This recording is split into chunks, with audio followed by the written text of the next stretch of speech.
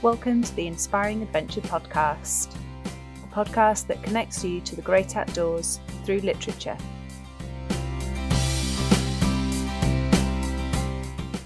Welcome to episode 14 of the Inspiring Adventure Podcast. Today we take a little break from our standard interview structure, and instead we've got John D. Burns reading Chapter 2 from Bothy Tales. Feindoren. It is the emptiness of this place that impresses me. The broad glen sweeps away into the distance, and my eyes are drawn to the river, a long, shimmering line, one of the few signs of movement in this cold grey landscape. The clouds racing across the vast Cairngorm skies are the only other animated things. I am walking slowly but purposefully, a solitary, minute figure in this colossal landscape. In most highland glens you are enclosed by steep hills, but the wide Cairngorm valleys open up to huge skies. I have been walking for a long time, so that the process has become mechanical, a trudge that must be endured. With each step, the east wind, rushing down the valley towards me, tries to force me back with cold, persistent pressure. My feet hurt, my legs ache, I dream of sitting down. The daylight is fading now, and the hills recede to silhouettes. Many hours before, I passed Loch Nuain, the Green Locher, and Rievaugh and Bothy, and walked on over the shoulder of Bainach Moor. My path then took me on, through that great junction of lonely glens at the fords of Anne. Now I am only a few miles from my goal, the remote Feindoren Bothy, but these last miles are proving hard to win. Feindoren is different from many highland bothies, in that it is visible from a distance of several miles. Most bothies play hide and seek with you. They stay hidden until you despair and decide you must be completely lost, that the bothy is nowhere close.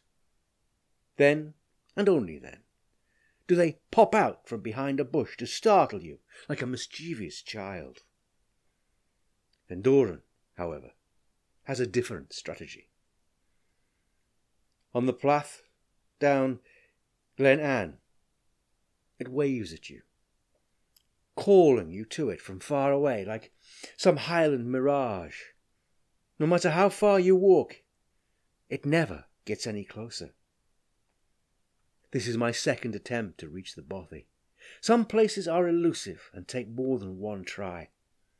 My first attempt was foiled by deep snow, and I had to take refuge in a mountain emergency shelter. That was in February. Now it's 4 weeks later. Not only has the snow melted, but now the days are longer, and I can walk into the evening. I am glad of that extra daylight. Last month I would have been in darkness by now, and a remote, unfamiliar highland glen is a lonely place in the depths of a winter's night. Slowly, very slowly, the little isolated bothy draws closer. At last, weary and cold, I push open the wind-scoured bothy door. Feindoren is a modest place. There is only one room with a platform to sleep on, a table, a chair, and, most important of all, a multi-fuel stove to heat the place. In contrast to its Spartan appearance, it boasts one of the most elaborate candelabra I've ever seen in a bothy. It's a multi-branched thing that wouldn't be out of place in the most elegant of dining rooms, yet here it sits in a humble bothy. Perhaps it committed some terrible sin in a past life, and now must live the life of a hermit in this remote hut. Now I have reached the bothy, I want to do everything at once. I want to have a meal, have a whisky, light the fire, fetch water, take my boots off, have a whisky. Did I mention that? All these activities jostle for priority, like greedy children at a Christmas party. I want everything, and I want it now. I settle into a well-rehearsed routine. The first thing is to find water. Once I have enough water for the evening, I won't have to leave the bothy again, and I can take these damned heavy boots off. I find a stream close by, then I have a little whisky. I think I've earned that. I light the fire, set up my little gas stove, and cook my evening meal. Cook is a slight exaggeration. I heat my tin of stewed steak and mix my dehydrated mashed potato with boiled water. The hot food rouses my sleeping appetite. Suddenly I am ravenous and devour the meal in seconds. I have gazed into the embers of a great many bothy fires in my time. No two are the same. Each fire has its own personality. Some roar into life at the touch of a match flame, and have you backing away as the heat sears your eyebrows. Others must be coaxed into life and then smoulder with all the enthusiasm of a Ku Klux Klan member visiting Soweto. This fire was recently installed and is a small cast iron affair with a splendid gleaming stainless steel chimney. Fendoran lay semi-derelict for many years after the gable end blew down in a fierce storm several years ago. I am very grateful I wasn't in the bothy that night. The bothy was rebuilt not long ago by the Mountain Bothies Association, although it remained fireless for over a year. In winter I won't go near a bothy that doesn't have a fire. No fire, no bothy is my mantra. I had avoided heading into Fendoran until I heard that the association had installed some heating. I still had to carry my coal all the way in, but now it's cheerfully burning in the little black box. I can sit back, relax, and watch the bothy TV. There is only one problem. Whilst the coal is burning heartily, the little stove seems to have an uncanny ability to hold on to its heat and remains resolutely cold to the touch. I wrap up in my duvet jacket and try to convince myself I am not cold, but my breath still mists in the candlelight and leaves me in no doubt of the chill. Despite humping several kilograms of coal across the frozen wastes of the Cairngorms, I am still cold. Despondent, I snuggle further into my jacket and take another sip of whisky. If I can't get warm from the outside, I may as well get warm from the inside. I turn the pages of the bothy book in an effort to pass the time until the fire finally decides to give off a warm glow. Here I make a stunning literary discovery. The book has been added to by a literary genius, a writer who could be placed alongside Shakespeare or Dickens. There is one simple entry I will never forget. It reads, "What a fucking relief this place is." I have written thousands of words about my visits to bothies. I have waxed lyrical about them, struggled with what little literary ability I have to bring to life for the reader, at home in his or her armchair, what it is like to journey through remote countryside to these simple dwellings. I know now that all my struggles have been in vain, that every word I have written has been wasted. There, in that book, with one simple sentence, the writer has summed up with dazzling lucidity the essence of the bothy experience. Like a meal for the starving man or a drink of water for one dying of thirst, the bothy rises out of the bog or emerges from the mist at precisely the moment we need it. It saves us from despair, rescues us from howling gales and torrential rain. It is a roof over our heads just at the moment we need it most, and brings back our appreciation for the basic things in life. The pain may be self-inflicted, but its relief is always sweet. I am humbled by such a great writer. Just as I finish reading those words in the logbook, I realise that the temperature has risen, and the little stove is now belting out so much heat I'm forced to strip down to my shirt sleeves. Though I burn only half the coal I carried across all those miles, I spend the evening basking in the glory of the little stove. Through this night, in the great darkness at the heart of the Cairngorms, my single candle offers the only pinprick of light. How rare it is on this crowded island of ours to find such solitude. The following day, on the way home, I took a gamble, and instead of walking the long way around by the Fords of Anne, as I came in, I followed the shorter route over the hill. I don't know what conditions underfoot will be like when I leave the track, and if the ground is rough and boggy, I might find myself struggling to make any headway. I could lose my gamble. Happily, the hill proves good going on this occasion, and the shorter route out is much easier. It is, of course, a big help that I'm not carrying a bag of coal. High on the hill, I look back down to the little bothy nestling in the glen and wonder when I'll warm my feet at its fire again. Fendoran's remoteness ensures that only 2 or 3 folk visit it each month during the winter, and even these few guests can be dissuaded by the harsh Cairngorm weather. It is in the top 5 most inaccessible bothies. Like many places that are hard won, the rewards of getting there are so much greater, and you are sure to find the little lonely bothy a welcome relief.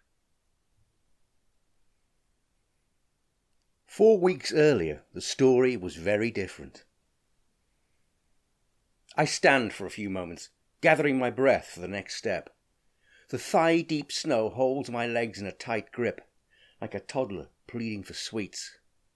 I heave myself out of the cold, wet potholes and take a few steps on the snow.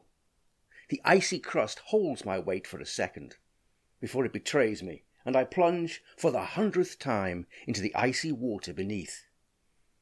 I have travelled 4 feet since I was last in this position, and my rucksack gets heavier with every step. It's taken me 10 minutes to move 100 metres.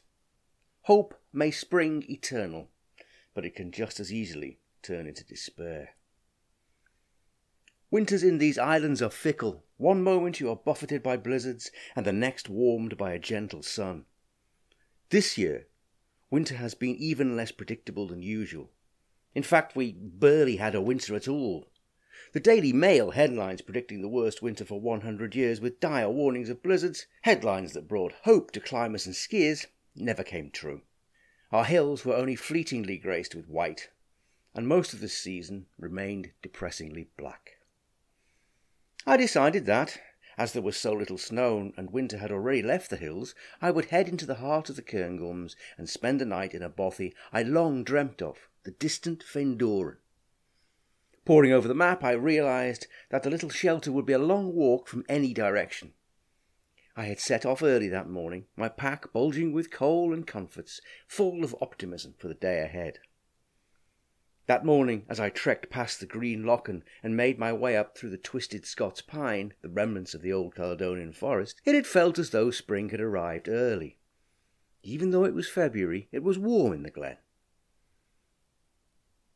The high hills were only dotted with odd patches of snow.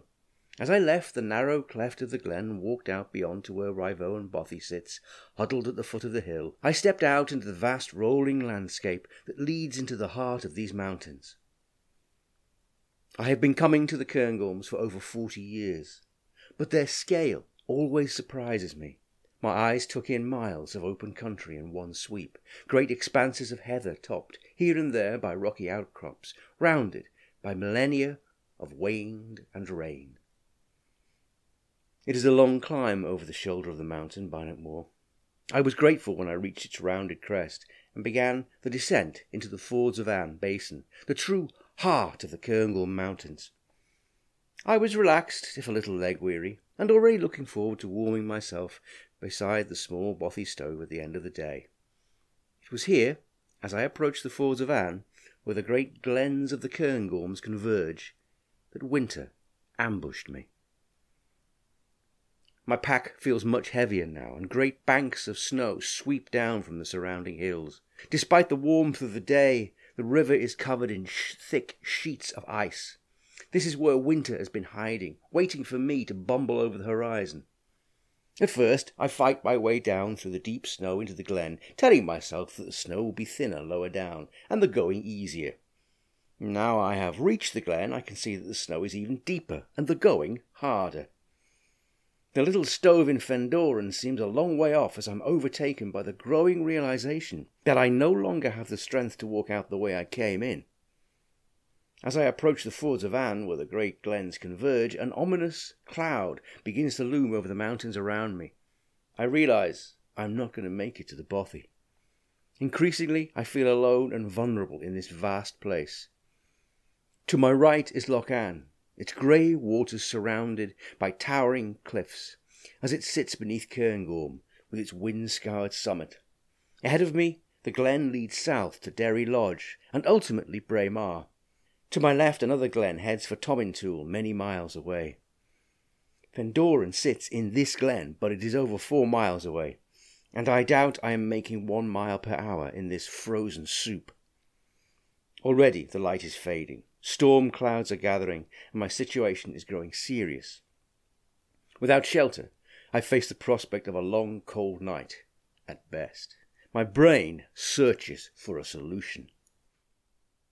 Then I remember the Fords of Anne Refuge, a little emergency shelter that must be close by. The last time I visited the place, it was during a search with a rescue team. It wasn't much more than a metal box resembling a dog kennel. I recall opening the door and finding the floor running with water. A night in that cold place does not have much appeal, but I realise I am rapidly running out of both energy and options. From somewhere in my mind an image appears. Someone called Neil drinking beer in a newly renovated bothy. It's possible that the place I'm remembering is the refuge, so maybe it's been renovated. It's hard to be sure because there are lots of photos of someone called Neil drinking beer in bothies. The refuge is very close by now. It's been close for a long time, so tortuously slow is my progress. At last I stand beside the refuge, and it has been renovated. The metal box is gone, and it's been replaced by what looks like a garden shed, heavily insulated with rocks piled around it. Inside, the floor is dry. There is no furniture, and I can barely stand, but at least I am out of the weather. Thud! I crack my head on a low beam. This place has been cleverly designed. It must have taken them ages to get the beams at exactly the right height to collide with the top of my skull. Thud! As I stagger from one concussive impact to the next, I realise that the beams are here to teach me a lesson. Thud! You are an old man and should be at home watching Countdown. Thud! You should have known there would be snow here. Thud! Your days of running about the hills are over.